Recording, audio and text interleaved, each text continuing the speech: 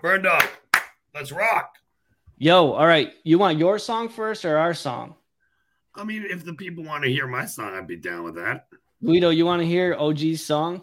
Let's hear it. Rap, Guido. Let's do it. All right. All right, here it goes. Only a minute and 20 seconds. It's sort of an anthem. Money click. 23. Let's get it. Appreciate it, Bird Dog. The hottest selling product, man. He trending on the topic. No, we hotter than the tropics. Yeah, you know my girls are goddess. Obnoxiously obnoxious. Give some fucks about the optics. Cause the market's always watching. Wish you never while I'm flossing. Never gonna drop it. Never gonna knock shit. Never stop till I'm looking down from the top. Get my top beds till I dug up. Drip. Dip to the studio, then drop this. Flip them like they swish. It's Aladdin, all they wish. He's stacked up like a pile of dirty fucking dishes. Dump your bitch, they tell you about them fishes. Hook won't fall in love, then it's finished. Yeah, we wear a rocket. Money click hotness. Knots in my pocket, and I'm not gonna stop this. Talk shit, knock you unconscious. Then consciously ignore my subconscious. We out.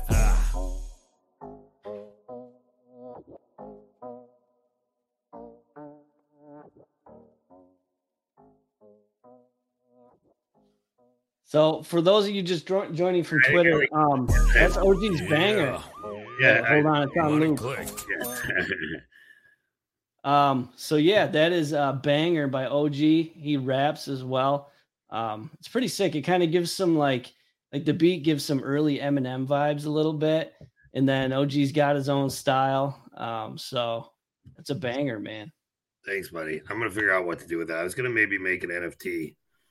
Yeah, that was good, OG. I had no idea that you were lyrical, that you were a musician. That's really cool. You have it, your voice is distinct, right? So that's like a trademark kind of a style. That was cool, man. Very cool. Thanks, brother. Yeah, I always had a deep voice. I had a variety of throat issues about 10 years ago, and I had to get a massive amount of surgeries. It was terrible. Oh, shit, man. I'm sorry to hear that. I must hold back the throat jokes. Yeah, no, but for real, actually, in this context, but they had to cut out like my uvula, my part of my throat, and it was terrible. So, as a result of that, and I used to smoke endless amounts of weed daily, like from the minute I woke up. At the end, I like dropped and got even more gravelly. So yeah, everyone always recognizes the voice, which I guess is good. Yeah, no, the song was cool, man. That's great. Thanks, I didn't know you were a musician. I like to surprise motherfuckers. That's good, man. Keep people sharp. All right. Thanks, Vern. Let's do this.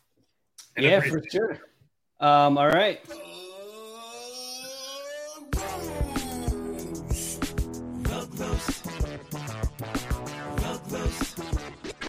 It's a RugRoast. Please get smoked. You come with the real or you end up chokes. RugRoast.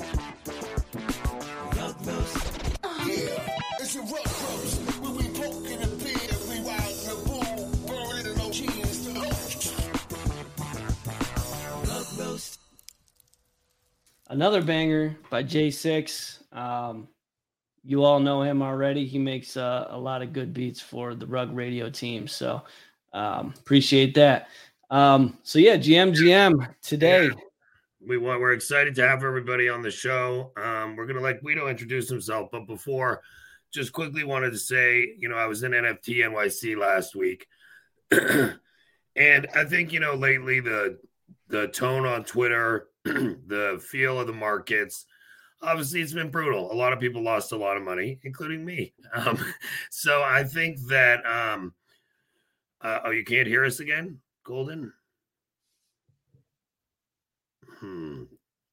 They say they're having audio. We're having audio issues on the spaces, brother. Spaces are wrecked again. Yeah. That is not bueno. What, should we just go ahead and finish and then post after, or what do you think? Is it rugging? I don't think we should spend a ton of time. If it's gonna, I think we should just record it here and then post it, rather than unless Goalie can fix it. Or it sounds like we thought we had it right, but we didn't. Yeah, let's just keep going. I'll share the YouTube link with them.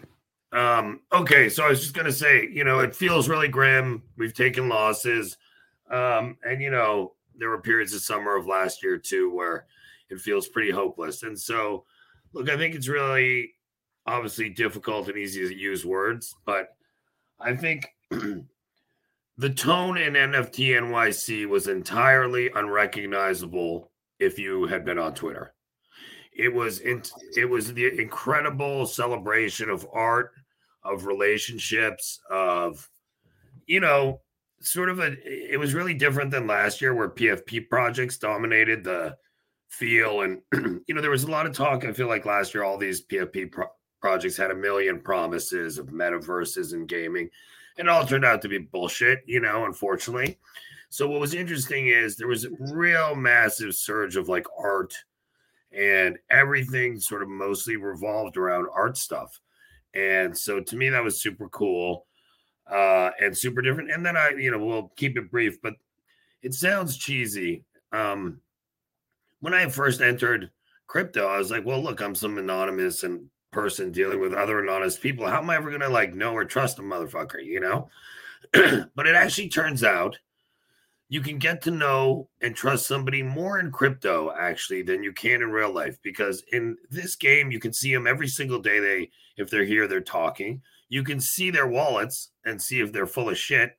And then, so when you finally meet people in real life, I can't share enough how, like, I've been lucky enough professionally to do okay. Not had some personal hurdles like everyone, but I've never felt such a part of a community and such a diverse group of people going to these events in person. I can't recommend enough, because it takes you from sitting behind your computer talking through the screen to like you're hanging around with some cool ass folks, like talking about stuff you love. So anyway, that's a quick wrap up. And I think if you can get a chance to get to any of these events near your town, or if you're able to travel, I strongly recommend it. And it'll really help make, when you're going through times like this, it sort of won't feel like terrible and as awful, because you're like, markets go up and down and shit. All right, Burn Dog, let's rock. Let's do it, man. Why don't you introduce yourself first? What we'd love to hear is where you're from, how you first got into photography and art, how you first got into NFTs, and then anything else you'd like to share with the audience.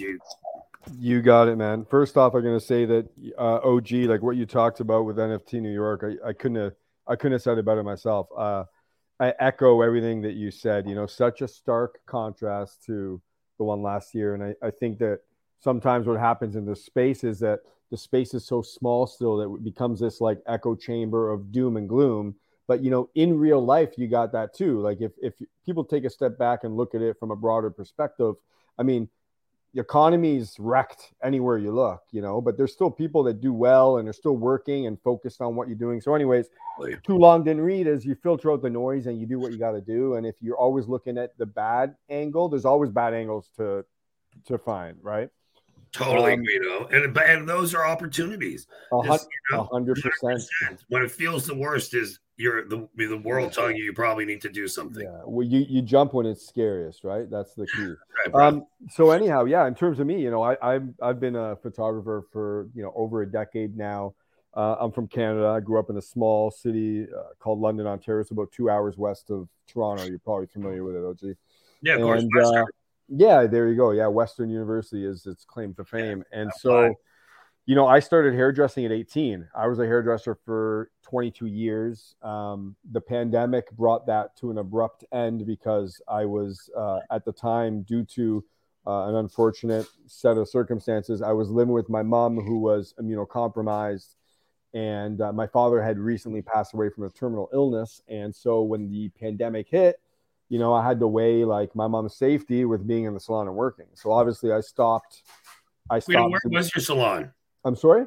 Where was your salon? Right in Yorkville, right on. Bro, I'm telling you, that's how I knew your name. No way. It's quite possible, yeah. So this motherfucker. Yeah, I was right on Yorkville. Amazing. I totally know. And the other one was on Bel Air. Like I worked at two of them. No fucking way. Okay, that's amazing. I mean, I swear to God, pass there 100%. I swear to God, we 100% have. That's so crazy. Okay, now it all makes sense. That's so crazy, bro. And so, so I had been a photographer. I'd shot a lot of stuff like editorial wise, like for GQ Italia, Playboy, other magazines. And, when the pandemic hit and I lost my job hairdressing, to be honest with you, I was in, financial ruin. I don't use those words lightly either. I was wrecked. I was a full out wrecked guy. And so I had this old collection of hockey cards and baseball cards, from the 80s, like late 70s and early 80s that I collected when I was a kid. And I said to myself, fuck, I got to see if I can liquidate these and make some money. And so I went online and I started researching, how to sell them and whatnot. And I came across this article about digital collectibles. And I said, hold on a second. What's it all about? Now, obviously I was familiar with crypto, but I had never heard of NFTs. And I basically read this article and, the rest is history. And I dived in head first. So that was in what year? That was in January of 2021, right when ETH and NFTs were just starting to lift off, is when I came across this article. And then in February, within 2 or 3 weeks of reading that article, I was grooving. I was minting stuff and trying to sell it and schlepping around Twitter, trying to build a following. And then, you obviously accelerated to quite a position in the industry quite fast. If you gave our listeners a sense of, what kind of happened that took you to being able to sell pieces in the double digits and have people like OSF have. I think I looked once. I don't want to misspeak, but when I saw that OSF had literally hundreds of ETH of Guido, if I'm correct. OSF was one of the big reasons I got my first big break, right? Yeah. So what happened was how do you and OSF connect? So yeah, I was schlepping around Twitter trying to sell. And to be honest with you, back then it was photography wasn't a thing, right? There were only 2 photographers really selling photographs. That was, Justin Aversano with Twin Flames and Drift with Where My Vans Go. And then it was pretty much there was no photography selling anywhere for any, considerable amount. And so, I was just, like everyone else, just trying to make a buck, trying to sell my pictures, trying to network. And, I became involved with the DGens PFP project. I got in the Discord. What brought you to it, out of curiosity? So my friend and also artist Jack Cato was told me about this project. He said, Jack, he said, I think this is going to be a really cool PFP collection, and OSF and Mando are really cool guys. You should check it out. And so I just joined the Discord, not knowing anything. And then I remember being in the Discord grinding every day, and we were talking about, back then, let me set the atmosphere. People used to grind in Discord all day, and Discord was a lot of fun. The jokes and everything going back and forth, and it was so fast paced. And people were all saying, how many are you going to mint? How many are you going to mint? And I said, I'm going to mint whitelist, baby, as many as I can, right? I said, but it depends on if I can get some sales before, mint day. And then I remember OSF went and bought my 3 pieces on Foundation that had been sitting there for 6 months. What a gentleman, He was like, there you go, man. Now you can mint as many as you want. And, then that obviously sort of built, the bond between OSF and I. And then I got on the Super Rare, and he bought my, my Genesis. And as they say, I guess, the rest is history. And I think, Guido raised a great point. 2 great takeaways are, first, until very recently, I agree. I think photography, the only thing harder in NFTs than photography is music NFTs. And 100%. So I think it's a while, because it's, for an NFT to be successful, an artist, it has to be immediately recognizable.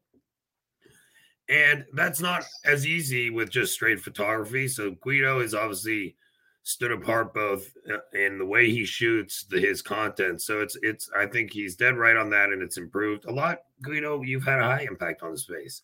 The other thing I always point out is the partnership between artists and collectors is actually the basis of a lot of this space.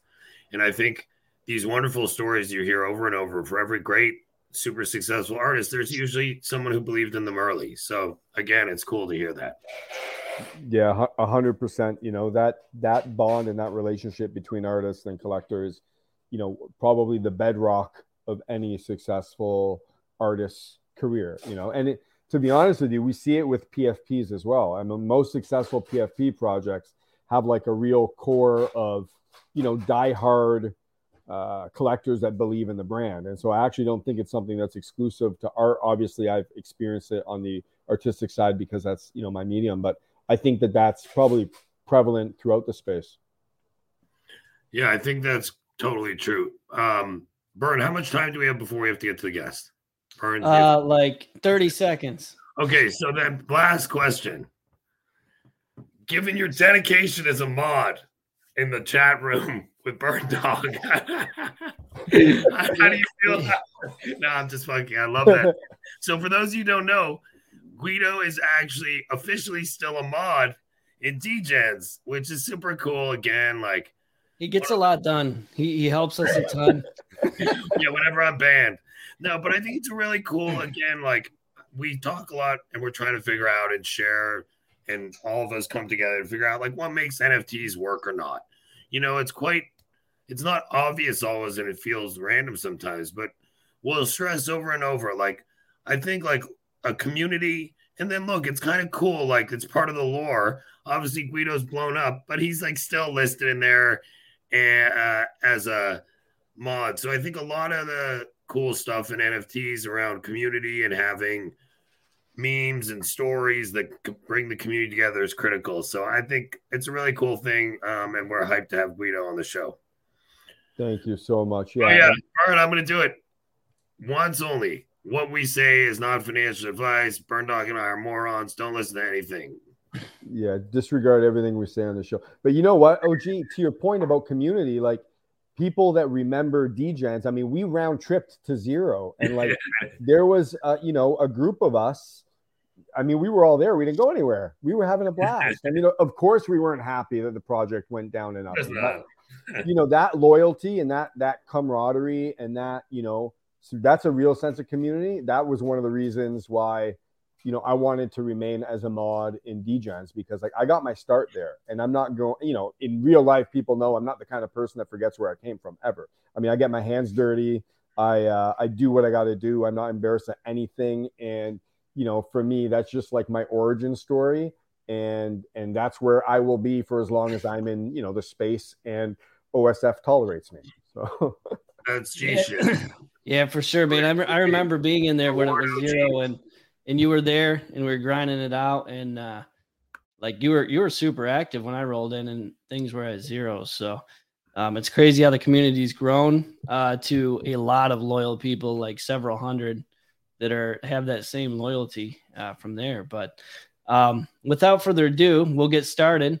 But first, we've got a little bit of a giveaway. So Hefner, who is a regular in Rug Radio, good guy for sure. He was nice enough to let me share my screen. And just grab this. Yeah, so he's nice enough to give away one of his Hefes. So these are super cool. He just started them like a week ago, making them. I believe they're AI. But he kind of changes the colors up. He's given pretty much everything away. I don't think he's even tried to sell anything yet. Actually, I'm pretty sure he has not. So he's just been kind of like giving these out to people. But today he's giving out this turquoise Hefe. I think these are sweet. I think it's a really great take on the frogs. I like the art a lot. I've got one that he sent me, so we're gonna give one away. So what you need to do, and we'll draw at the end of the show, is just do a little hashtag Hefe, Hefe, and I'll put it in the chat here. On the pinned Rug Roast tweet. So I got a pinned tweet. Go to the Rug Roast profile and just do hashtag Hefe, and then we'll draw at the end of the show. Nobody let me forget that we got to draw. Because you know I forget shit all the time. All right, Burn Dog, why not? So we'll do that right at the end. Yeah, man. Yep. Okay, So we have 2 projects today. What we're gonna do to make sure it's easier and clearer, we're gonna have Bern introduce the project, like basically 1 or 2 sentences, and then who from the project is on the line talking so that that we all understand the context. All right, and then Guido, if you had a chance to listen to our other ones, we will, I'll go through some questions with them, and then at the end we can talk about it or ask them more questions. So if you have any questions, you can. Sounds good, man. All right, Burn Dog. Yeah, man. So Crypto Sanctum is a P2E game launching on Arbitrum, which I find interesting, right? With any kind of gaming NFTs, you're better off building on a chain other than ETH, so people aren't getting smoked by gas. So I've never been involved in an Arbitrum project at all, so I'm kind of excited. I did. I was like, I bought a bunch of this Samurai's project. How'd it go? Correct. Yeah. So. Yeah. Well, hey, man, let's get in with these guys and see how it goes. Yeah. I mean, let's rock. Yeah, I'm always. So who do we have from Sanctum on? It's just me here. Can you guys hear me okay? Yeah. Yeah, man. Well, yeah, cool. I mean, you kind of did my job introducing it a little bit. I mean, that's exactly what it is. We're coming to Arbitrum. We're going to have our TGE at the 1st of next month, actually. And then let's tell the audience before we move any further, your role in the project. I'm the founder. Yeah. And the little history of how you got here. How did you come up with, when did you first enter crypto and NFTs, and how did you come up with this project? Yeah, so I don't know exactly when I started following crypto, but it was about 4 years. I mean, it's the same sort of story with everyone, I guess, that in the beginning of the pandemic is when I really started to get into it. I was working as a systems administrator, and I had literally just trained for this job and just gotten the job. And the week of that, it closed. The company closed. Man, brutal. and I was moving abroad. I already had a plane ticket. It was planned for a long time. Mm-hmm. So I was just like, okay, well, I'll take a few $1,000s that I have and figure it out. So I got on the plane. Where'd you go to? Eastern Europe. So it's cheap here, luckily.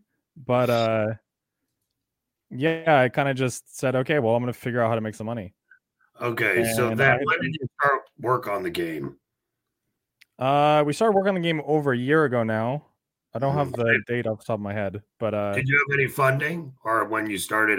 We did a community raise. So I did I ran a trading group called Selective for a long time, for I don't know, 2 or 3 years or something, and we did very, very well.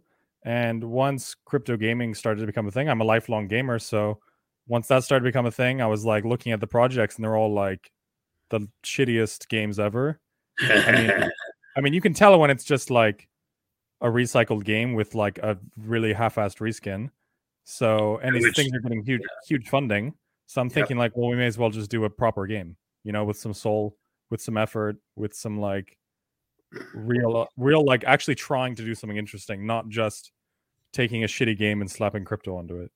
Yeah, and I think this is a really interesting point. There was a ton of hype around gaming last year, and I think people weren't anywhere close to ready. If you look at VC funding, it takes a long time to make a game. Yeah, exactly. If you look at VC funding data, we're probably actually 3 years into people leaving the big companies to try to start. So I think we haven't seen much of gaming, and what we've seen hasn't done well. So up until recently, my general view was I don't want to invest in gaming NFTs. I think gaming and fashion are the two most next big easy apps, and hopefully music. But I'd say fashion and gaming, I think, are getting developed to the point where it's possible that could be. I mean, gaming's not going anywhere, whatever people say, and there's some real benefits to having. It's gonna grow. There's the real benefits to having a financial system already integrated just by the 100%. Fact of being part of crypto. I mean, I can say that it's even harder to develop a game that uses DeFi, but it really has some benefits that are tangible and real. And being able to just plug straight into a real economy with your game, that's what's already there. So that's something most games can't even do. So why did you choose Arbitrum? Well, we said from the beginning we're actually like chain agnostic. Whenever we first were building on Binance Smart Chain, but now we'd rather be on a little bit like a chain with a better reputation. So we would like to be on ETH, of course. Yeah, but that's not really. I disagree with Burn. I would do. Do you think it's possible to have ETH as where you settle ultimately, but then you do all the in-game transactions like NFT Worlds was going to do with its own token, and then you basically act like layer 2 and then go back to ETH? Is that possible to do, you think? Or do you think I mean, all of it's feasible, of course. It's just what you want to spend your time developing. Easiest way, you think? What's that? Is using existing L2 the best way? Yeah, I mean, it's just what you want to spend your time developing. I mean, if we wanted to spend our time to make this sort of system, we could do it. But we'd rather at least first make a game, because that's what I think is really missing in the space, is like actual games that are like you can't play other places. What do you think are the best 2 or 3 games in the space right now that come to mind? I don't really like any crypto games, to be honest. Okay. What do you think is the most overrated without shade? I'm just curious. Well, I mean, of course, Axie is the most overrated, right? I mean, it's not really like there's nothing to play even, really. Yeah. What do you think of that Bored Ape game? What's that? The Bored Ape thing. What do you think of that? I haven't played it. I like it. I mean, we've been kind of heads down focused on the game. I haven't been following like the past like few months too much, but Bored Apes game, I've seen like some mini games and stuff like that. Do they have like an actual full launch? I mean, I know like every NFT project was like, oh, we'll make a game, and it's like, I mean, yeah, if I was in gaming, yeah. So other side, they've had 2 rounds of testing, so it's definitely not fully done. They've got a lot of work to do, but the mechanics, the graphics feel really good. I played both of them. And I'm a gamer. I've been playing video games my whole life, and it felt good. You know, it depends on how they lay things out and what they do with it, but I think it's got a good chance of being successful for sure. Yeah, just like in real world gaming, you're gonna have like opportunity for AAA studios, which is like, let's say, Axies and Sandbox and stuff like this, and then also indie developers, which is like us with a smaller team, and we can make more interesting kind of handmade. I do all the writing for the project. We have like it all handwritten stories and stuff like that. And I also designed I do most things except for developing. So I like did all the design for the game, stuff like that, tried to make it interesting. It is interesting. I mean, you can play it now. Why don't we do this? That's what I was about to say. Why don't you now summarize sort of what you have today, what the actual NFT portion is, and what the plan for the project is, and then hit on any details like estimated size, price, timing, how you're allocating, etc. Sure. So right now we already have available to players. So the game is going to initially take part in 2 modules, and one of them is a turn-based combat system where you can have up to a 3v3. And you use our NFT. Let's assume people don't know anything about it. So what kind of like give them some context? What kind of game is it? What are you? Okay, well, imagine like Axies, if you know Axies, except for you're actually controlling the people instead of them just shooting stuff at each other. So it's the same sort of thing where you have an NFT that's one of your characters, and you can assemble a team of them of up to 3 and fight another team of them of up to 3, and it's like in turns you fight each other. And it's not just a turn-based game. We have like a unique spin on it to try to make it unique. I mean, that's maybe for what? Yeah, it's maybe hard to explain if you're not a gamer and you know nothing. No, I'm getting it. That makes sense. Basically, okay. So basically, I can say for Burn, he'll get it for sure. So like basically, the main difference between our turn-based game, other than the fact that it's in DeFi, is we have like a system where most spells, whenever you cast them, they actually apply not immediately, but on the next turn. So that way, like the enemy side has 1 turn to react, basically. And this is like not something I've seen. Maybe it exists, but like it's kind of something I always wanted to see. You don't complete a round, everything's settled, and then start the round and do whatever your action is and complete it. Yeah, I mean it's it's easier once you like feel it in game, I guess. But basically, I just wanted, because a lot of turn-based games, you get into a thing where like you're not even playing against someone because whatever they cast is going to happen anyway, you know? So you're just hitting each other. But I wanted like to be able to, I wanted you to think like, I mean, you could play it mindlessly too. And so, sorry, of course. Is the idea that people who have played Axis will be an easier audience to recruit if is it a similar feel and format? Well, I mean, it's similar in the sense that like it looks similar, not in the art style, but like the way they're positioned and stuff like that. But it's a different game. I mean, really. Okay, and it should be. It would be easier for somebody who's played Axis to quickly get up and running. Yeah, that's good. For sure. I mean, it has similar mechanics. What's that? How much money did you raise? $700K.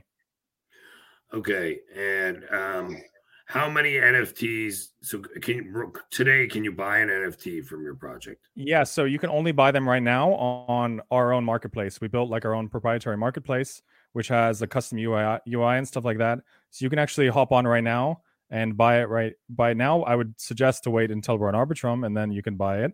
But yeah, you could jump in right now. And actually, the pawns right now are still going to get airdrops tokens. So technically, anyone could participate in a pre-sale right now, even.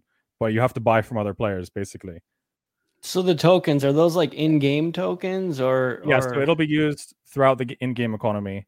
It'll be used for everything from when you send your... Well, I didn't discuss another part of the game, but it'll be used for crafting, everything in-game, basically. I mean, it'll be used to trade. What's the other part of the game that's relevant? So what's that? Know. What's the other part of the game so people know so they can be excited or not? So the other part of the game is like an idle kind of part of the game where you can send your characters on missions, which are like kind of like a handwritten story you can read, and then you have to allocate them in a certain way based on their strengths and to like, I don't know, beat this quest. And then after a certain amount of time, it'll come back with a story of how it went. Like we have a system basically where, well, it's maybe too much to explain, but like basically it writes the story based on how your characters did in the game. So like it comes back with a report basically. So like it's a medieval like fantasy game, and like the idea is you're a guild master and you control a guild of characters, like adventurers. We call them pawns.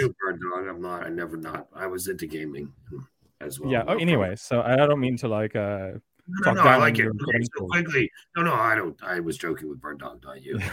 Yeah. Okay, so how many NFTs do you plan on offering total? We're gonna have like a soft cap for NFTs, so you can always mint them, but to control supply, it'll get more and more and more expensive as you mint them, and so then we have another. What's that? So where's the example of where something would start? Where someone would start to play, you mean? Start price. So I come in today and I buy one. It's what, 0.0 whatever, or what is it? Well, I'm just trying to understand saying you're not having a fixed amount of NFTs, but you're using the more demand, the more price goes up. Transient actually has a very interesting contract that's structured this way, where like the more people buy, the more the price goes up. Yeah, so basically the way I approached crypto gaming was I kind of identified the problems I saw in it and then tried to specifically target these and like fix them. Instead of just making another project, I tried to like do something different, innovate a little bit. And one of the things is like having an elastic supply of pawns, and then also having a way to destroy pawns for a reason. So like there's gonna be two ways to create a new character pawn. And that's through crafting, which you will need to destroy other pawns to do, and also just through minting. So as minting price gets higher, people will be incentivized to use the other method to like try to create better ones. So that way it gives like some base value to even, let's say, a really basic shitty a bird issuance combined like in a stable coin almost. By the way, Guido and Burn Dog, hop in. I didn't mean to ask if you guys have some questions, please. Yeah, I actually just wanted to jump in a second and ask. So is this play to earn? There are rewards and somehow like either through the player versus player or the quest version as well? Are they both? Yeah, it'll all have rewards. So there's already a multiplayer system involved so that you can fight against each other. And the quest will be PvE, so like you'll just be going, I mean, you're not gonna be fighting people on an idle game, but on the turn-based game you can fight each other and there'll be rewards for all of it. We don't have the reward system is not done yet, we're still working on it, Okay. And so on the first, we do TGE, and then about a month afterwards, we're shooting for mainnet with our economic system and stuff like that. Right. And so will the rewards will it be possible to exchange the rewards for like for Arbitrum or for other tokens, or is it just in-game reward system? Yeah, you'll be getting our currency, our token as a reward. So it'll play to in-game as an R token. We'll try to, one of the things, of course, is like runaway inflation with stuff like that. We have a few systems like that are in place to like try to fight that. And we'll try to do as many rewards as we can with in-game rewards, stuff like that, like new NFTs. Maybe we have an item system for the characters, so you can attach items to them, and we can give those as rewards. And then people can sell those items on the marketplace and that kind of thing. Exactly, is that the idea? Exactly. Awesome. Cool, man. Sounds cool. So are you going to have in-store shops or where people can essentially use the tokens and they just get burnt forever to help control the supply then? Yeah. So it'll actually just go to, so basically one thing is basically that I saw as a problem is these supplies getting just endlessly inflated. And something we wanted to try to do is have a fixed supply, so we can't just freely mint, and try to control the supply and keep reserves for when times are good, and then inject money back in when times are bad. Because if you look at a chart of a gaming token, you'll notice they have like a couple weeks of it doing really, really well, and then everyone who actually plays the game is fucked, and everyone who just leached money out of it is like fine. So we wanted to reward the people who actually play the game. So during like good times, we'll stockpile money and convert it into real assets, something like ETH or something. And all the extra money we have from you guys will also discretionarily put into the treasury and convert it to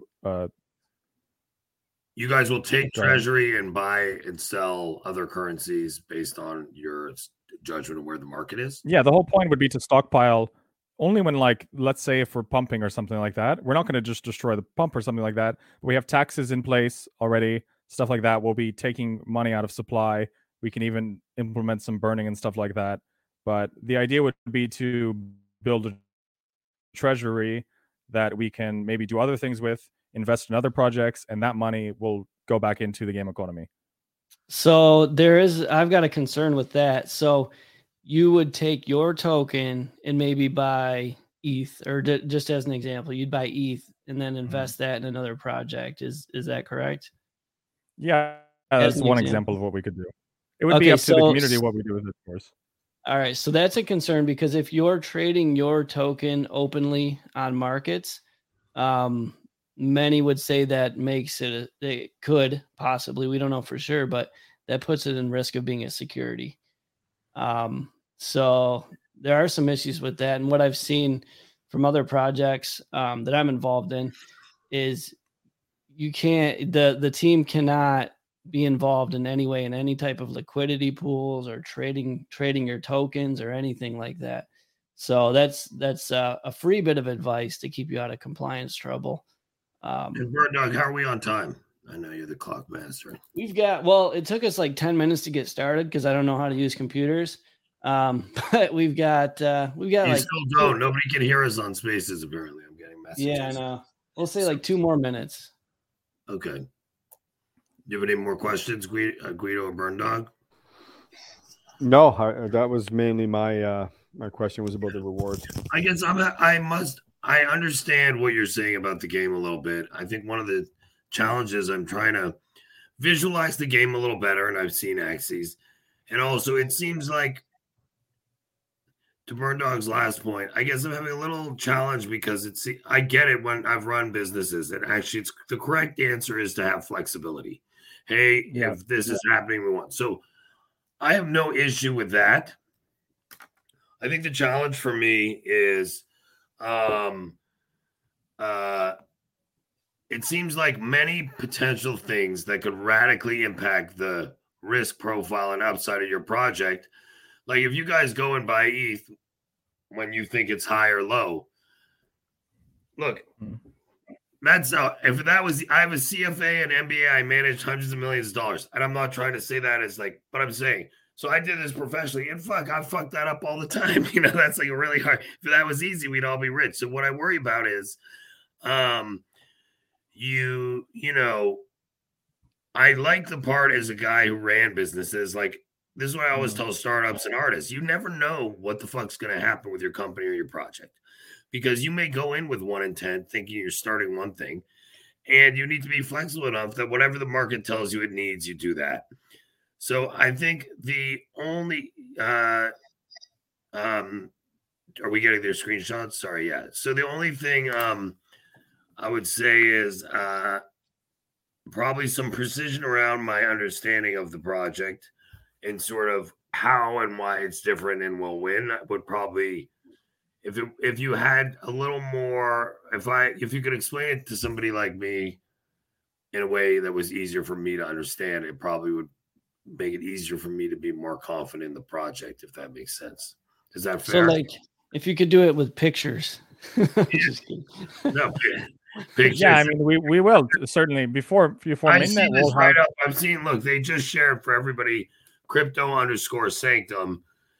You can see some of the characters. You can see some of the supply and crafting details. So I think that's super helpful. It looks a bit like Forgotten Ruin. But we're going for like a kind of early 2000s RPG art style. This is like my heyday of gaming, and I really like it. So we have really talented artists working with us. It's good. Yeah, I like that vibe. It's sort of like I see the characters. It's pretty fucking cool, actually. Yeah, I appreciate it. All of our UI is all custom. And it's a web app, so you can just hop right on. You don't pixelated, right? It's like it's pixel art. It's pixel art, so it's done by hand. Every pixel is placed individually. Oh fuck, man! Yeah, I don't envy our artists, to be honest. Yeah, I've done a lot of work. Pixel stuff. It's fucking exhausting. I guess there's some programs it's easier to do it, but it's kind of cool, dude. I mean, I like the pixel art for sure. I'm super into pixel art. I appreciate it. And whenever you see it fully animated and stuff like that, it really comes to life. I mean, you can actually I think there's a video of it. If you scroll down a little bit, you can see kind of the UI. Okay. Hey, Bern, I'm getting told that they can barely hear me. They can hear you, and they can even worse hear the project. So we'll fix this next time. The good news is we are getting it on StreamYard. So YouTube's working, right? Just Twitter's messed up. The Spaces is not working.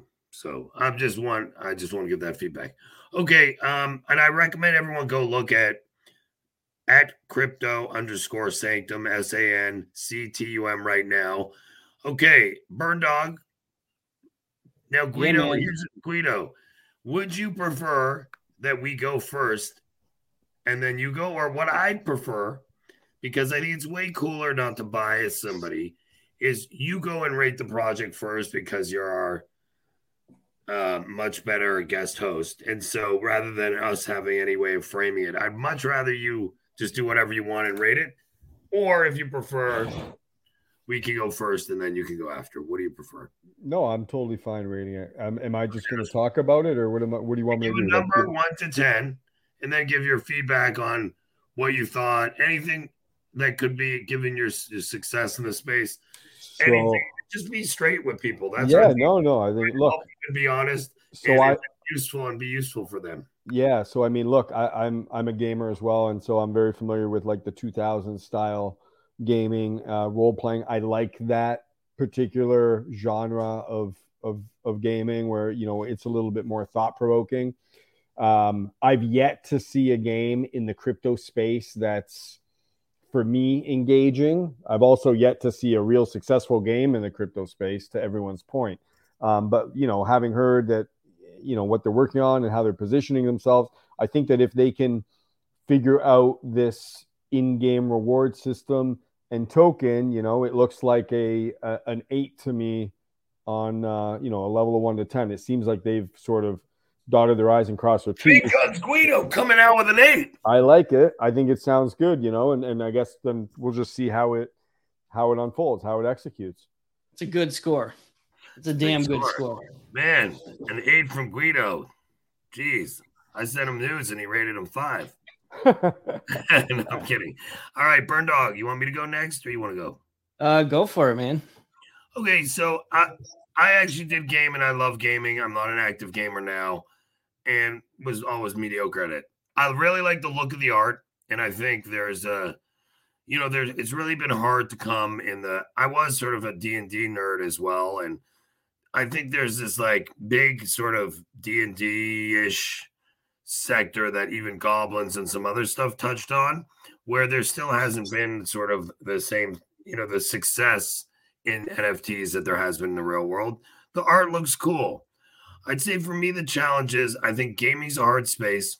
I think some of these things you won't know till I see. And it's like a very difficult to contextualize without seeing what you actually do, because specifics matter a ton in gaming. Like, what exactly do I have to do this? Is that fun or not? Is this? And it does seem, like I said, not in any kind of bad way, but you're right to keep a lot of control, but it's just hard for me that if I'm like, well, I don't know, I'd have to see how good this guy actually is. And so, I don't like personally, no controls around capital allocation or like are not very stringent ones, because I've been in many DAOs and what always happens is they start like this. Let's spend our money to do this little tiny thing. And the next one's twice as big. And by the end of the fucking week, they want to buy a CryptoPunk and then they use all the money and you're fucked. So, and it's very hard to function as a DAO. So I came in big eyes wide open, hoping, but I'm probably biased against that. And then, I don't like supply. I never liked stable coins, particularly algorithmic ones. And this will effectively be, not to simplify and be dumb, but like, again, the specifics around how supply grows and is burned will determine a lot. And so I just say for me, this project, I like the art. The teams had money, which I like to see spend money. They're in a segment of gaming I think is interesting. Art looks cool, but all those other factors would make this one wouldn't work for me at this point. And I'd have to see how it all pans out and revisit. So I'm trying to be more formal with my ratings. And let's assume I want everyone to know I start with most NFT projects are 0 because that's where they end up. So the average is actually 0, not 5. 10 means like it's the craziest thing you've ever seen. So 5 means it's like got, a shot. So I'd say, look, I'm concerned because I've seen so many game burnouts. I'm concerned because I don't, you're going to need funds probably. And so I'm probably, with all due respect, like I think there's a lot good here, but my rating is probably going to be 5.5. All right. Yeah, good feedback there. So, like I said, I like the fact that the game is going to be on Arbitrum. I would like if you can, like OG mentioned, like mint the main NFT on like an ETH or something like that, just because you're going to hit so many more people. There's a lot more exposure. I like the art. That's cool. I like the idea of having a PvP and PvE. I kind of look at like and attracting active gamers. Sorry, Bern, I dropped that. I dropped the ball on that. You're right. Yeah, I kind of like. I mean, it kind of reminds me of Wolf Game. I've never played it, but just like looking at like stuff I've seen from it, something kind of like that, I guess, which actually has been pretty successful. Yeah, it's hard to say. I mean, the idea of trading your coins openly on the market is definitely a major concern. So I'm not a lawyer or anything, but I probably wouldn't do that if it were me. But there's other ways to control supply and things like that. So that said, I'm gonna be in between these two. I'm gonna give it a 7.365. I told you, Vito. And OG likes when I'm very specific with my numbers. So I'm going to give it a 7.365. That's pretty good. Yeah, that's what I had. And I think, again, rating scales are different between each judge and what that we all weight. So I would never want to guess. I want people to come on here and feel they got supported and earnest feedback. And the reason you're here is there's a lot of great stuff on the project, and I think hopefully we're helpful in our feedback. So thanks so much. Sure, I appreciate the feedback, guys. And I just want to jump in really quick and say that we're actually definitely not a DAO. I don't think they work at all. So, and we will have controls. And we'll go a little bit more. We'll go a little bit more into the economic system before mainnet, before we actually launch it out. We've put a lot of thought into it, and I mean, the key part is we're going to try stuff different, and we're going to be flexible. I like it, man. Yeah, and for anyone, again, it's crypto_sanctum. I posted their link. It's all over our Twitter. I put it on the YouTube as well. I appreciate it, guys. Check them out. All right, thanks, man. Appreciate it. Yeah, cheers. Have a good one. Thanks again. Burn Dog, you want to bring up the next guest, bud? Yeah, they're already up. Hey guys. Hey. Welcome. Yeah, so we've got Lost Boy. It's a music NFT. They are, let's see, an independent record label launched in August 2021. They're focused on music and mental health. So yeah, obviously experienced, and it's a music NFT. Which who do we have from the project on? The founders. What our audience know. Yeah. So my dream, by the way, I'm biased. Music NFTs are hard, but I want to release music NFTs, and I'm trying. Bro, so, I heard the song you guys launched in the intro, and as I mentioned in the chat, I would love to send you some beats. Yeah, let's rock, man. I like to freestyle, actually. That's the fun part, too. Okay, I got you. I promise. Yeah, after this spaces, I'm going to hook you up. Rock, G. Thank you guys for having us. Yeah, man. Good to have you as well. Yeah, and let's share the Twitter, Burn Dog, so everybody can be looking at it while we're talking. I'll Why don't you say it out loud? Just say it out too, so for people. It's Lost Boy NFT. Yep. Okay. I hate the word NFT, by the way. I fucking hate it. Digital collectibles. Why do you change it? Why don't you do like we're XYZ? No, it's gonna be Lost Boy Universe pretty soon. Yeah. That works. Lostboy.wtf. Maybe that's too. Or that, yeah, or that. It is interesting. Just before we dig in, I mean, obviously, one of the cool things now in Web3 is like, if you have .com, it's not cool. It's like, what is cool? And I agree with you. Having NFT in your name, even though I'm all into NFTs, it's not the right way. So it's not. And we've been planning on changing this for a while now, but we've just been prolonging it. But soon enough, we're gonna change everything. We're gonna change it all. All right, let's get lost. Why don't you tell us about what the project is in a short summary, and then a history of the project, how it got started, if you've raised money. Awesome. Okay, so thanks for having us, obviously. I go by Aframi. I'm a music producer, and I'm an artist from Lebanon. I live in the half Lebanese. No way. I swear to God. My parents my parents are from the Caribbean. They were from a little island called St. Kitts. My dad's family is Lebanese. My mom's is English. Fuck yeah, that's cool. Yeah, for real. I swear to God. When was the last? Have you ever been to Lebanon? I have never. I sort of growing up, because my parents were both born and raised in the Caribbean, even though my dad like highly values his ethnic heritage, I was much more connected with the Caribbean personally. Like we'd go spend 2 months a year. I sort of like think more culturally Caribbean, but our like family and one of my Lebanese friends jokes, all the standard Lebanese stuff, like if you don't waste half the food, there wasn't enough. All that kind of shit, That's I grew up with that. Cool. I mean, you should make a trip. Bro, my brother went and he said it was so sick.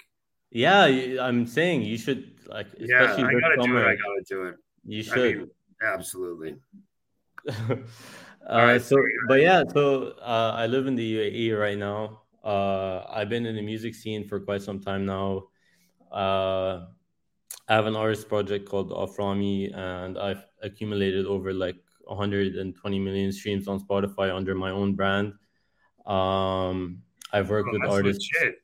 Yeah, I've worked with artists such as Nick Jonas. On what platform? Sorry, Spotify. So you got how much? If you don't want to share, I Understand? Yeah. For 120 million streams, how much a motherfucker make for that? So, based Top line on revenue. it's all up, like approximately for every million streams you get about $3,000 to $4,000. But that's fucking bullshit, bro. Yeah, I know, right? I know. That's you'd scream a million times. This is why we're here. This is why we're here. Oh, that's some fucking bullshit, you know? Like, I know. So you do. So let me get this right. They get 120 million, and you get like that's crazy. Anyway, okay, sorry. It's criminal. That's without the splits that I have with other artists on my song. Yeah, that's what I was gonna say. Plus manager, plus 100%. Like you have to have, because I have published some music. No, seriously, but then you have to like pay. You buy law. You have to have like representation and join fucking various like unions. And that's a tough world out there. Fucking want to, and by the end of it, they've taken. So even with that, anyway, we can talk about that. But it's an interesting thing. But yeah, I've worked with artists. I have an official remix for Nick Jonas. I have some production credits for Burna Boy, McConan, and DJ Snake on his latest album. But that's enough about me.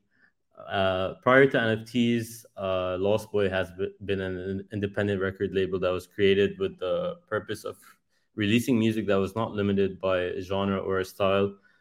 The reason for that is obviously I'm an artist myself, and I always felt limited to what I can and I can't release because everything had to fit on quote unquote brand. And I never really understood that because creatively, I felt like I felt like I was always being trapped in a box. And for me, creating lo-fi music was a way to deal with the depression and anxiety that I was dealing with at the time. But I never really wanted to just keep all these songs on my hard drive and not share them with the world. And as a result of that, I began releasing music under the Lost Boy label with different alias accounts because I really want to release the songs that were genuinely making me feel better in hopes that someone who was going through a tough time or was what struggling. Year was this? I would say 2020. 2020, yeah. So like during COVID and shit. Yeah, for sure. And in late 2020 to early 2021, I managed to release around 150 songs. And since then, we grew our main lo-fi playlist on Spotify to over 100,000 monthly listeners. What's the name of that list? Lo-fi. You can find it. It's called. If you search, wait, let me get the name for you. Lo-fi. If you search, sorry, I'm loading it up right now. If you search Lost Boy Universe, you can find all our playlists that we have on Spotify. But the playlist. What are you bringing to NFTs? Yeah, so they have. Yeah, so this is what I wanted to talk about. So, since our NFT launch, prior to NFTs, actually, let's talk about our NFT launch. Since our NFT launch, we managed to release over 150 songs, and we decided to incorporate our Lost Boy character that was the main logo as the main avatar in our PFPs. But we didn't want to just release a PFP. We decided to add reactive. That's not the main playlist. I'll send you a link to the main playlist right now. Wait, let me just copy it. Just so the listeners have it available. There we go. Cool. Yeah. We didn't want to just release a PFP, so we decided to add, and keep that in mind, this was in August of 2021. We decided to add reactive backgrounds and lo-fi loops to accompany the PFP that we had. And the main purpose behind our NFT launch was to inspire a generation to pretty much unapologetically be themselves. Because as you can see in today's world, it helps to share your mind with supportive and growth-minded individuals in a community that welcomes you, and that's what Lost Boy has always really been about. And since our NFT launch, from our mental health approach, we donated a percentage of our initial proceeds from 2021 to Mental Health America. We've launched multiple campaigns, such as our Speak Up campaign, where people can vent and write. What percent? What percent did you donate? 20%. That's legit. Yep. We've launched multiple campaigns, such as our Speak Up campaign, where people can vent and write about whatever's on their mind, share it with the world. I fucking hate Bird Dogler. Exactly. You should have seen the messages we got. It was fucking hilarious. OG keeps sending me dick pics. I won't stop. We got a lot of those. Trust me. We used to offer daily lift ups on our Discord, just a sense of a push for whoever needs it. We used to hold weekly tourist spaces, and eventually, recently, we partnered with Mental Health with Mental Health Collective because we believe they're the leaders for mental health support and awareness in the Web3 space. Now, okay, so it looks like your project launched in August 2021. Since then, you have almost 10,000 items. You've done 821 ETH. Yes, correct. Yeah, that's correct. Okay, and then so what's coming today that's new at the end of this collection? Okay, so I want to talk about like what we've done musically, because this is something we're trying to really like pioneer in. And like I said, we think, unfortunately for our audience, I bought, I think it's Space Fight NFT that had some great art. Yeah. Generally, there was just a cool thing on Super Rare with the first music NFT on Super Rare.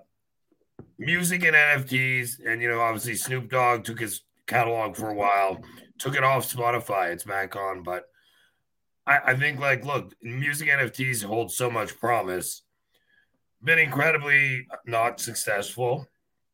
And so another space I'd love to see and makes a ton of sense in.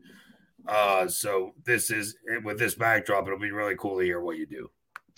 I just want to add one thing. You're speaking about music NFTs, and yeah, it hasn't been successful. Why? Because most of us consume music on streaming platforms, right? So people are just like, why should I buy this NFT? And that makes sense. That's what I had the same thing with my song. I was like, I want to mint it, but there's not a common place to queue playlists and search and so on that's widely enough used that it's a huge barrier. Right. Yeah, it is. And so that's why I think the person that's doing it best is Blau.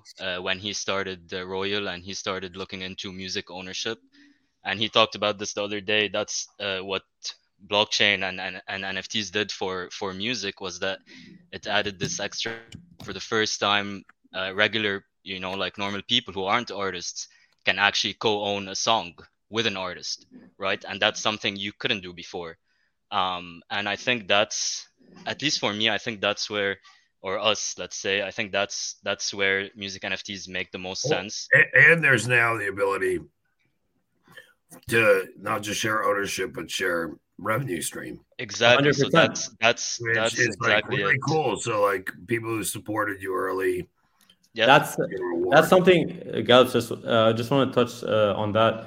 That's something that I wanted to talk about. We have a collection called the Artist XP collection, where people can stake their Lost Boys, earn our token, and claim a music NFT from our Artist XP collection. And in return, if submitted, they release the songs the holders claim on all streaming platforms, and that enables them to earn streaming royalties through their NFTs.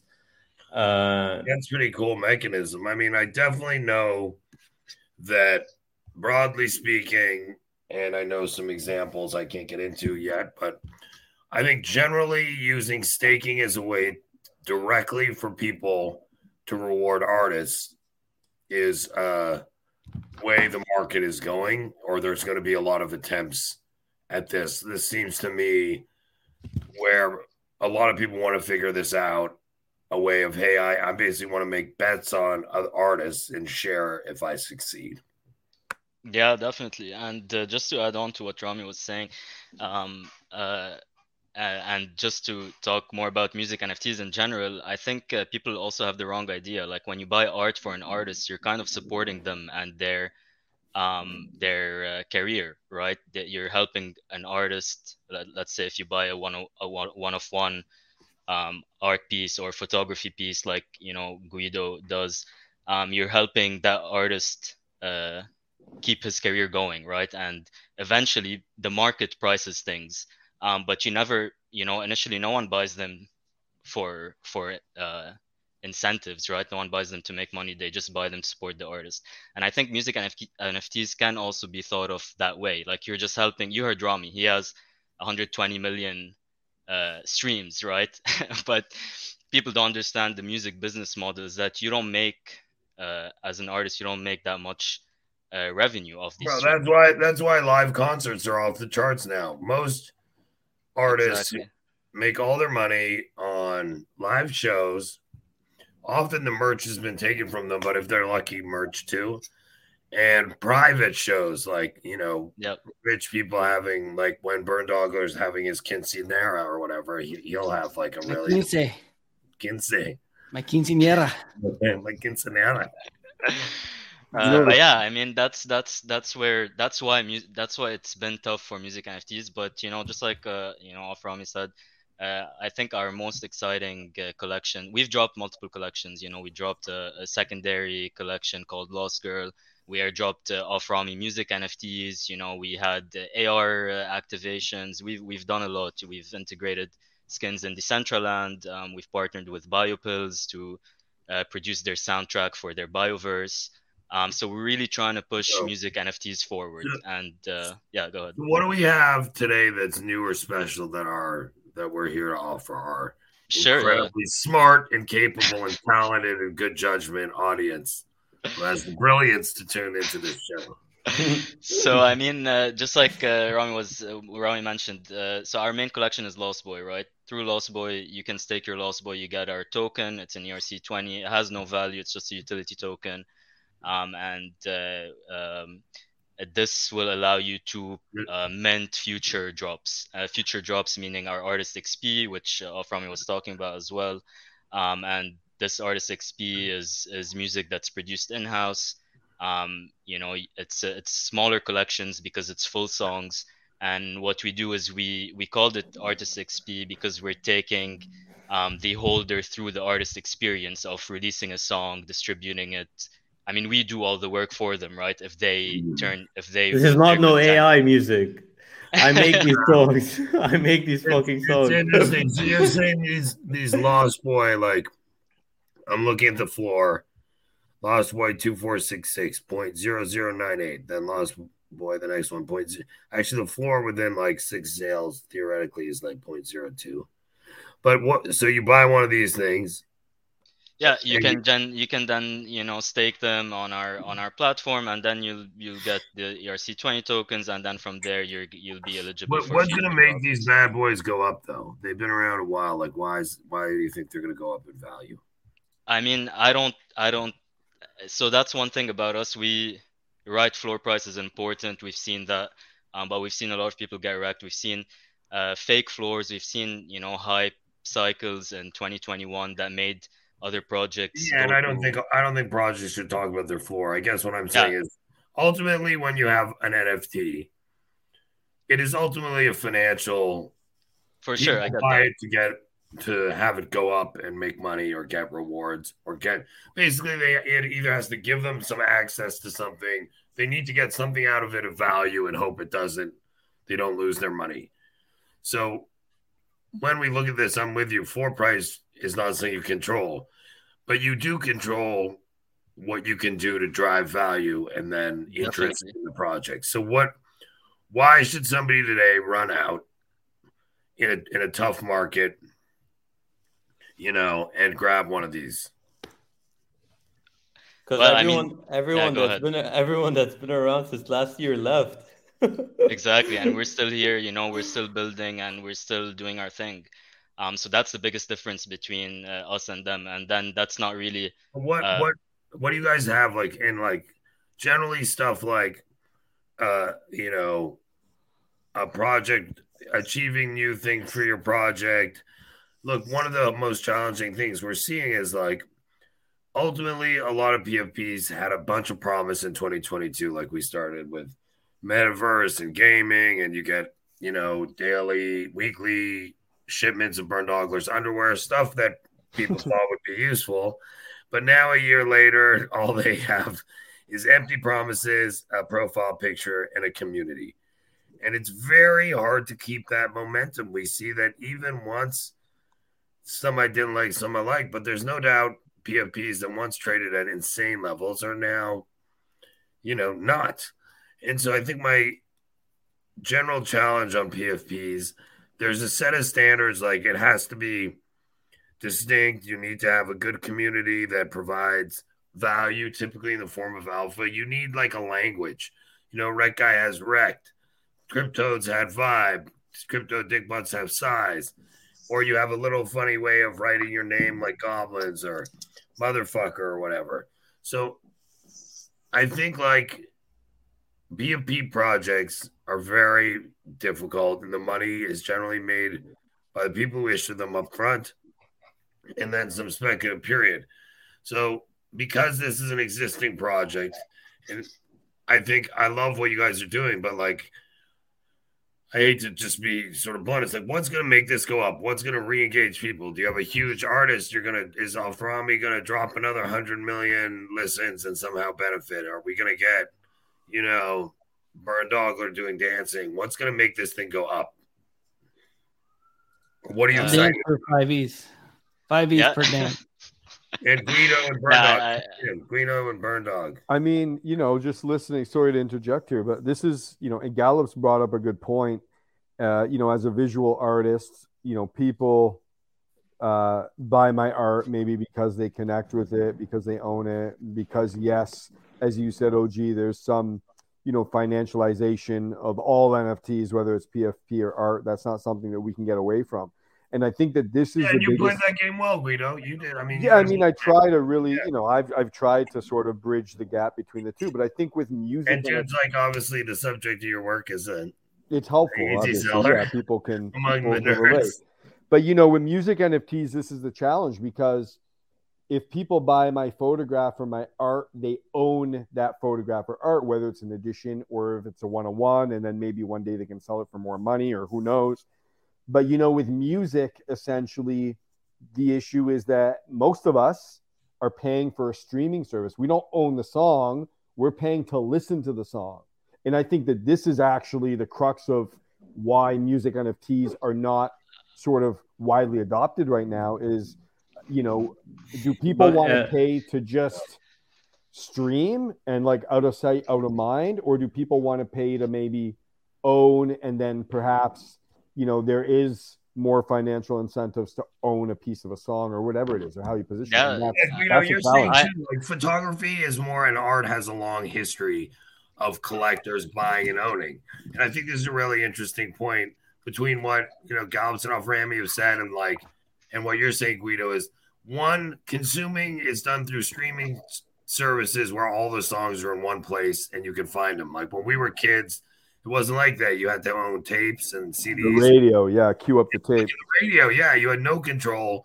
But now everybody consumes music in a way where you can find whatever you want. Number two, which Guido, this is the first I thought of it that way. I had always thought dumbly too, like, you can look at a screen easily and assess. But you're right. The fundamental structure of the music market is the art market's always been fundamentally structured for sales. Buy and sell. But that's a really great point. Music has been structured to completely take advantage of artists and yes, that's right, and license out the work essentially, right? It's fucking brutal, man. No, but it's true, and so I think that it's totally true. I've talked about this in the past. This is the biggest challenge, and wow, how do you? And maybe it's to your point, OG. Maybe it is, maybe it's not a PFP project. Maybe it's access to certain a certain utility, access to behind the scenes to artists, to whatever it is. I don't know, but that's the hurdle. I do think if you look at what people are used to buying, which is I always say we don't we on the last one we were saying, if it looks like Axis Infinity, or if you're NFT Worlds and you look like Minecraft, or if you're used to consuming something and this is a extension of that. So the thing people are used to spending money on, it used to be we'd buy albums to get one song. Then you could just get one song. Now, though, everybody I know, I don't like being crowded and boxed in. I'm like a maniac, but everybody goes to a ton of live shows I know now. Like everybody I know is 100%. And they're all used to consuming, and they're all used to the hierarchy of consumption. One of the big things that NFTs I believe in, and I think successful projects have, as modeled by Bored Ape, is your I just want to add, sorry, OG, I just wanted to add one thing before we kind of move on from that topic. You're talking about music NFTs and ownership, but that's actually what we're doing with Artist XP, is that the holder owns the song. They own a full song. No, we're saying it's cool. I love it, but I think that's unusual. There's not a history of it. That's true, and that's why we're trying something new and something where the holder actually gets an incentive, quote unquote financial incentive of generating royalties from that song. I think that is your biggest. I mean, just from I'm a visual artist and I don't know a lot about music NFTs, but if I were in your position and I was marketing your project, that would be the number one selling point to get people interested into the project. Exactly. Yeah. And that's why we have another collection dropping pretty soon, by the way, which is our second Artist XP, which you can claim with our lost tokens, and in return you get a full song which we will distribute for you, and in return you get the majority of the streaming royalties from it. And I think and that plays a big role in our ecosystem and what we're trying to do, because a lot of people have been. I mean, I'll send you the music once we're off the spaces, but a lot of people have been, enjoying the music and have been really looking forward to. It's something we can really capitalize on, and something we're looking to doing on a bigger scale for sure. Once everything is said and done. Yeah, oh, that makes a lot of sense and it's cool. So I just want to finish the other thought, but I think. Look, that's transformational, and I think to Guido's point, that makes it amazing but hard. So Guido and the rest, one idea I think to segment music might be then to sell what's already being sold, i.e. access, tickets, private concerts, so on. Again, difficult. That's, I guess, what Gary V's sort of done with his conferences, but that seems, if people are willing to shell out bucks in music, separate from a streaming service, it's to go to a concert or go to an artist event. Yeah, 100%. That might be the easiest entry and access for music then. Yo, we've got a question from Hefner in the audience. He says, how are you going to give the IP to the publishing and copyright? Of what exactly? Of what, Hefner? Because as specified in the Artist XP, we share all streaming royalties from the song once we distribute them. Because most of our holders are not expertise when it comes to music. So what we do as an extra is we provide, if they submitted the songs, we provide distribution, and in return they get the majority of the royalties, actually all of the royalties, when the song gets released. And we've done that with over 130 songs already. So. Let me, Rami, if you don't mind, let me flip this question on you then in terms of the royalty topic. What happens to the artist, to the songwriter that wrote the song? They are not entitled to any royalties. We produce the songs in-house. I personally produce the songs. So got it. I'm the one that's giving out these royalties and accepting to give out these royalties on behalf of myself. Got it. Sorry, I misunderstood that part. Got it. Yeah. No, you're good. You're good. And is there a plan perhaps to expand this so that other musicians can sort of tap into your platform? Exactly. So that's something we're working on right now. Based on my experience in the music industry, I'm working on bringing in other artists that will do the same as well. Maybe they don't want to share. That's why I'm specifying on streaming royalties and not publishing royalties, because they're completely different scenarios. And streaming royalties is something we can account for, but we can't tackle into publishing royalties as well, because that's based on what the songwriter wants to give.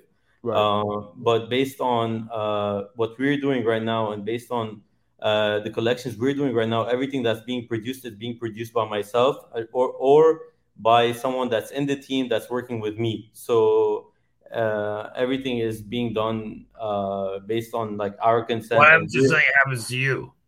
Sorry? Not to be grim, but what happens if something happens to you? Is that in the project? God forbid. Yeah, so I mean, not for now, we're doing all our proof of concepts, like just like Rami said, right, with him as the person. But the goal would be to expand this to other artists and provide artists with more things that they can use to create, right? Like sample packs. Rami can talk more about that, or one shots and stuff. So we are trying to grow and help artists grow as well. But we're starting this off with Rami. Have you guys considered? Sorry to just throw this out there, but have you guys considered, instead of a PFP project or like an access pass, or however you want to position it for the general public, to actually marketing those to musicians, people that are interested in making music, people that are interested in sort of being a part of the platform, and then them using that as their sort of ticket in, and then building out that way? Yeah, that would be more consistent with like when I go to pay my producer and I like go to the studio and rent studio time and fuck around in there, and they have like, he has the actual like recording quality. He's like Emmy Award winner, so he has all that shit. But like the average artist who's like not established yet, that's not cheap to get to or get access to that kind of support and professionalism. That's a good point, Guido. Yeah, definitely. But again, though, then you get into all kinds of logistics and fucking shit. Exactly. That's why in the second in the new Artist XP collection, we actually included a song that will be released under my own profile. And I don't mean to sound like obnoxious or whatever, but I have over like 1.3 million monthly listeners on Spotify. So that's awesome, man. Yeah, so just rap track. The next off-brand Guido. They're going to show Guido in the video taking pictures of me rapping. No, really though. So like that would be like that would drive some extra value into what we're trying to do, and I'm trying to show people that you can actually do something out of all this shit. So yeah. Go, bro. Okay. But we need to wrap up, Burn Dog. It's an hour and a half. We're gonna get fired. We're going pretty deep. I mean, let's ask a couple questions. Sorry, it was super. I love this, and look, part of what we're trying to do here is just again dig into these major, like the projects are a stepping stone to explore super cool and interesting issues. Like today, it was really fun for me. I learned a lot and thought a lot more about music, NFTs, and gaming. And so that's part of what we're doing. We're going to try to be more disciplined on time and fix the stupid audio. We're firing Burn Dogler between now and next week if it's not done. Upgrading to Guido. Well, if you fire me, then nothing will get done. So, Guido, what do you think, buddy? Yeah, I'm hired, eh? Just like you squeeze Burn Dogler out. Hands, we'll squeeze them out on. That's it. I got Burn Dogger in my sights. That's it. Yeah, man. Fucking take him down. Send me a Guidenza and we're good, man. Yeah, I'll step around. Yeah. Well, super appreciate you guys. Okay, Guido and Burn Dog. Anything before we go to rating? Yeah. So Artist XP, what's the supply on this? Yes. It's just 25. So 25 songs because they're full songs. What's the mint price? Yeah, but the first collection was 130 songs. Yeah. How many NFTs? 130. 25. Oh, for the first one, 69. Sorry, does each NFT represent a song? I'm sorry, I must be an idiot. So we had two collections. We had a cassette collection and a vinyl collection. The cassette collection had one song each, and the vinyl collection had 4 songs each, but it acquired more lost. With the cassette collection, you actually get the stems of the song. So if you were a creator or you're someone that was making music, you can utilize the stems on your own way and do whatever you want with it. The total songs that came with the first Artist XP collection was 130 songs. But keep in mind that these are songs that are not AI generated. They're not. Yeah, it's just saying like 30. So 4 songs. You said each one. 20. There were 20 vinyls, so that's 80 songs, and the rest were cassettes. So one song each. So 130 songs total. But I can't like stress enough on the point that these were not songs these were songs that we actually produced, you know. Right. We got that. So I think we got that now. And did you do them all at once? No, not in a bad way. Sorry. No, you're good. You're good. I think we had the aha moment thing there. But when you drop these tracks, do you drop them like all in one bang? No, we don't. So once it gets submitted, Bird Dog Alert, just show up, drop it all in the first second, done for life, and you stage it. Once it gets submitted through our type form, we submit it just like any other release on our label, and we make sure that we pitch it through Spotify. We do the necessary process of actually pitching the song as if it was a label release, just like any other release. Yeah. And for those who don't know, like I have a couple songs on Spotify. It's actually like quite a process. You need formal representation. Thank you. Like categorize and label the song. And thank you. Like there's a whole bunch of like paperwork and shit, and then you have to show where the royalties are going to, which is basically a KYC process. Yeah. To show ownership and all this. So what they're saying, Rami, who made the songs, let's remember. Okay, he's saying, look, that process they handle, which is like, but again, like, I think one of the things is like, until you've done something, you really never know. Like, you could read a book or whatever, be like, cool. Then you go to do it, and like one step in, you're like, holy fuck, I didn't know what this would be. And you spend all this time. So having been through this process and uploaded on SoundCloud, on Spotify, it's actually like not fucking, it takes work, you can't just be like, Spotify, here's my song. Yeah, not only that, we're fortunate enough to be working with a distributor that allows like split share. It doesn't have to go manually through us. The money or the royalties, whatever is generated, goes directly to the holder.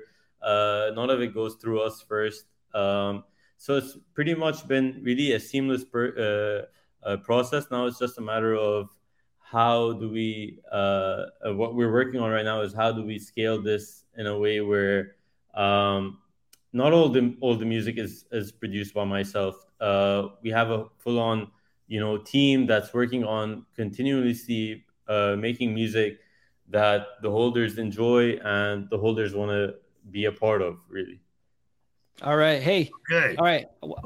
First. I'm going to ask a couple questions and we'll wrap it up. We don't want to turn it into a 3-hour consulting session. Lawyers billing for hours, baby. Yeah. So the original Artist XP, I'm seeing a supply of 69 on that. Is that accurate? Yeah, that's accurate. Okay, cool. And then what's the mint price on the new one? So it's sorry. Yeah, it's with our ERC 20. So we don't have a price yet, but it's.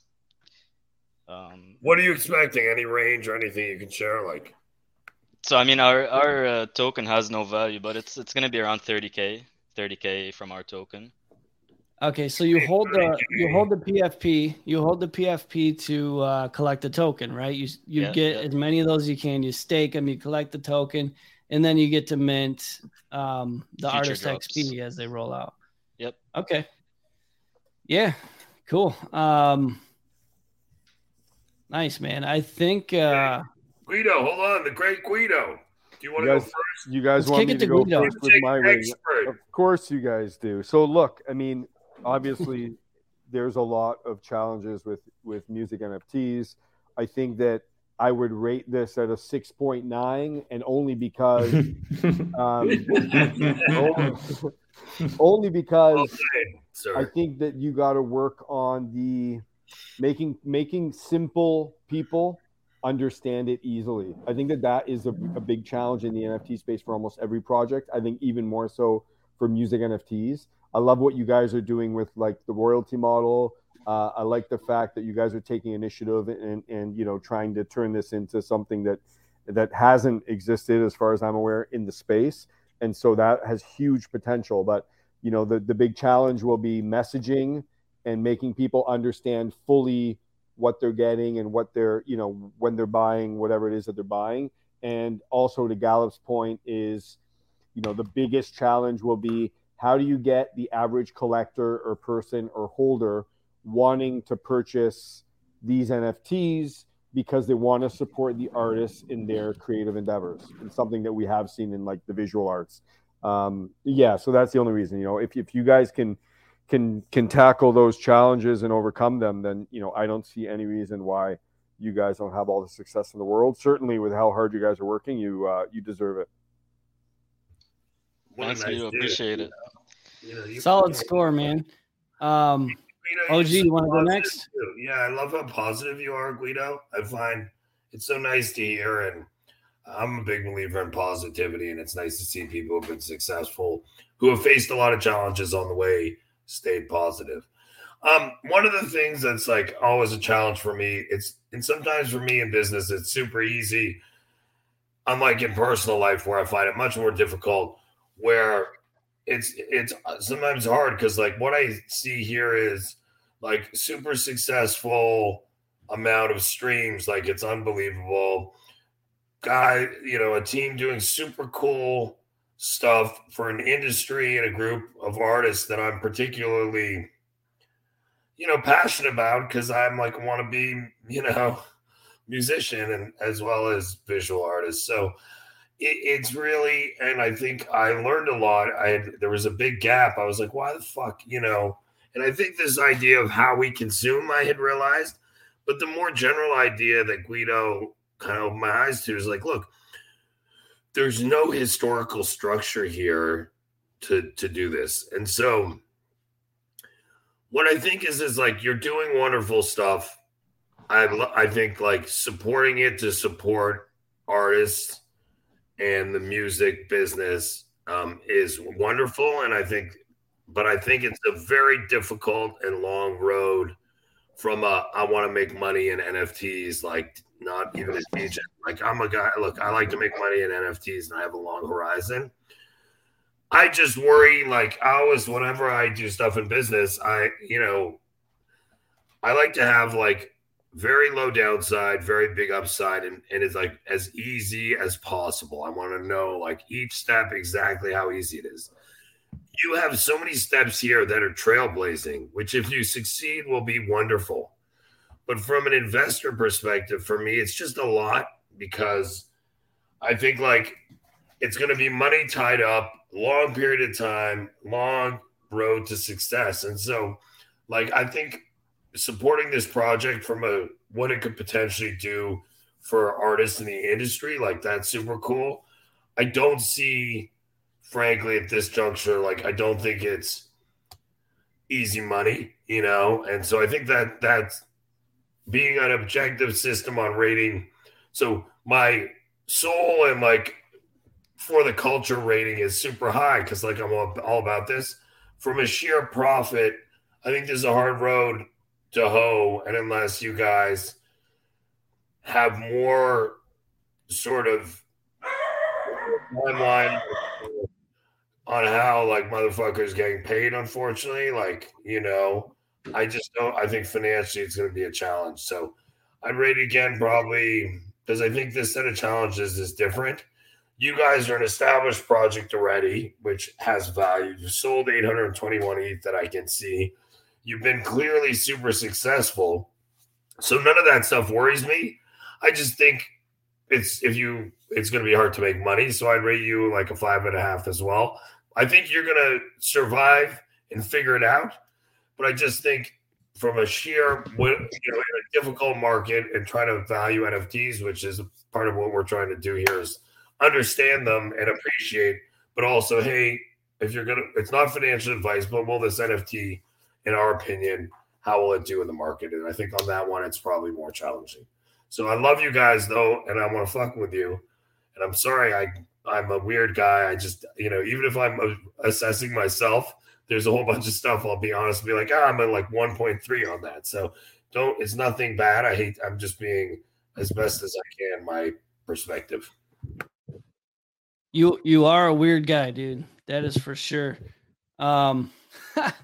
So yeah, and one thing you guys are always we're gonna be honest on the show. We're gonna give honest feedback, right? We're not ever gonna fluff anything up. I think the Artist XP thing is cool. I was looking at the collection. It's small, which is good. You can stake the PFPs to get the ERC20, and then you can get the Artist XP, which is cool. Quick question. How much income are these Artist XP NFTs bringing to the holders? Like, one sentence answer. I'm actually not sure yet, because it takes quite some time for royalties to get distributed. Sometimes 6 months, I think. So it depends. And I don't think it has been that long. But I mean, typically you're not going to see, hundreds or thousands of dollars. So I'd say anywhere between like the 10 ranges, double digits, somewhere there. Yeah, but that also varies based on how For sure well the song does, and if you ever have an EP or a single that, like, whatever, goes fucking viral or some shit, you're getting the royalties on that. So, and we're giving out 85%. Yeah, that makes sense. But you said you sold 120 million. It's per million. You get about $3 to $4 grand. So Burn Dog, that's what they told us. No. Yep. $4 grand per million streams. Yeah, that's what I said. Yeah.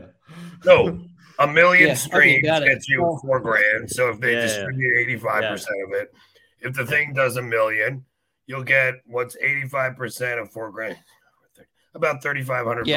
Yeah, got you guys. Okay, cool. I was just trying to get like an idea of what this investment's worth. I just broke the math down for you, motherfucker. Okay, so yeah, you've got a lot of supply out there with the PFPs, and I get it. 2021 is different than it was now. I mean, I think it's kind of cool what you guys are doing. It's great that you're a big time artist. You got a lot of streams and everything. For me, it's not something that I would invest in, and I agree with these other two guys on music. NFTs are just much more difficult to market and to excel. With a PFP, like a high-end PFP, it's your identity. You're seeing it everywhere. With art, you can flex it. If you own a Guidenza, like, I can blast that all over the place and be like, look what I have. With a music NFT, I can post it. No one's going to listen to it on Twitter because they're going to be like, I don't feel like clicking that. Unfortunately. That's what happened. That's right. That's what happened to me. Yeah. So, I mean, I'm going to rate it I'm going to give you a 5.7. I like the fact that you guys have stuck around and you're still plugging away. You've got a community and you haven't given up. So I'm going to give you some points on that. But music NFTs are super hard. But I love the fact that you guys are working on finding a way to do it right and that you haven't given up. So I'll do a 5.7. And then we got to do a giveaway quick, and then I just want to say one thing. I appreciate the honesty, and don't worry, we don't take anything personally, regardless of what people say or rate us, or we still do what we have to do. And music NFTs aren't the thing. We could have easily pivoted like any other collection and tried to create a metaverse or a game that's not even going to be out yet, but we stuck to our brand. We're going to stick to it, and we're going to keep going. So, that answer just raised my rating, 7.5 now. There we go. Because I like that. That's real shit. Cool. Yeah, I mean, we live in the space. We've been here for a while, and right on, man. That's the right attitude. And I think again, look, in a way, I was telling Burn Dog, I wish it wasn't called RugRoast, because we're not here to be like dickheads and be rude to anyone. In fact, we have wonderful guests who we respect deeply and their efforts. And what we're really trying to do is use it to put a context around. And so I think it's just sharing objective discussions as best we understand from a business perspective. And there can be many opinions. That's a great thing, just because it's just an attempt to kind of give frameworks and ideas on how to approach the game. Definitely. Plus, to make fun of Burn Dogler at every turn. I love it, man. Giveaway, bro. Cool. Giveaway. We got to give away the Hefe. How long is that going to take? I'm just going to pick one because Twitter Picker won't let me do it because we don't have 10 retweets on the tweet. So we're going to give it to DVNZY. So DVNZY, I'll just comment and say, hey, congrats. And then if you could just DM us and we'll connect you with Hafner and get you your free Hefe. That's a scammer doesn't DM you. For real, that's happened on these shows where somebody has a username. It's happened to me so many times. Right, Guido? That's so fucking crazy. Somebody will DM you right now and they'll be like, oh. Yeah. And it's like some other motherfucker who was listening and set up an account, right, Guido? Yeah, 100% happens every time. That's why I don't respond. I always email them message them. Totally, I'm with you. Don't worry, Burn Dogler probably get scammed right now. I mean, I've had that happen to me once. So I've never been scammed. I've never been rugged. I've never been that wrecked or wrecked in that way. So I've been wrecked. Somehow we survive. But let's see. Okay, we super appreciate everybody. Really appreciate your time. Sorry we've had these audio issues.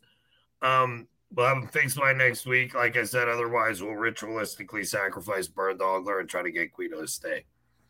Yeah, I really appreciate it. Yeah, it's early. Yeah, for sure, dude. Thanks for coming on, and thanks for the hard work you do in the DGens Discord as a mod. It's amazing, dude. Every morning I wake up. That's my goal, is to work harder and harder in that Discord. Love it. Well, it's good to have celebrities hanging out. But guys, just a reminder, if you like the YouTube, the Twitter Spaces sucked because the audio didn't work. Sorry about that. But subscribe, whatever, spread the word, whatever you guys can do is greatly appreciated. Podcast will be up in a little bit. Thanks to the guests for coming on. Thanks, Guido. Thanks, OG.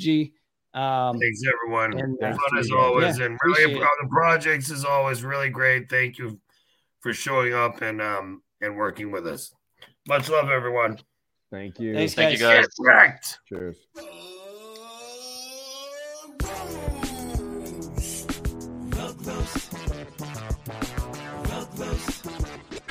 It's a RugRoast. Please get smoked. You come with the real or you end up toast. RugRoast.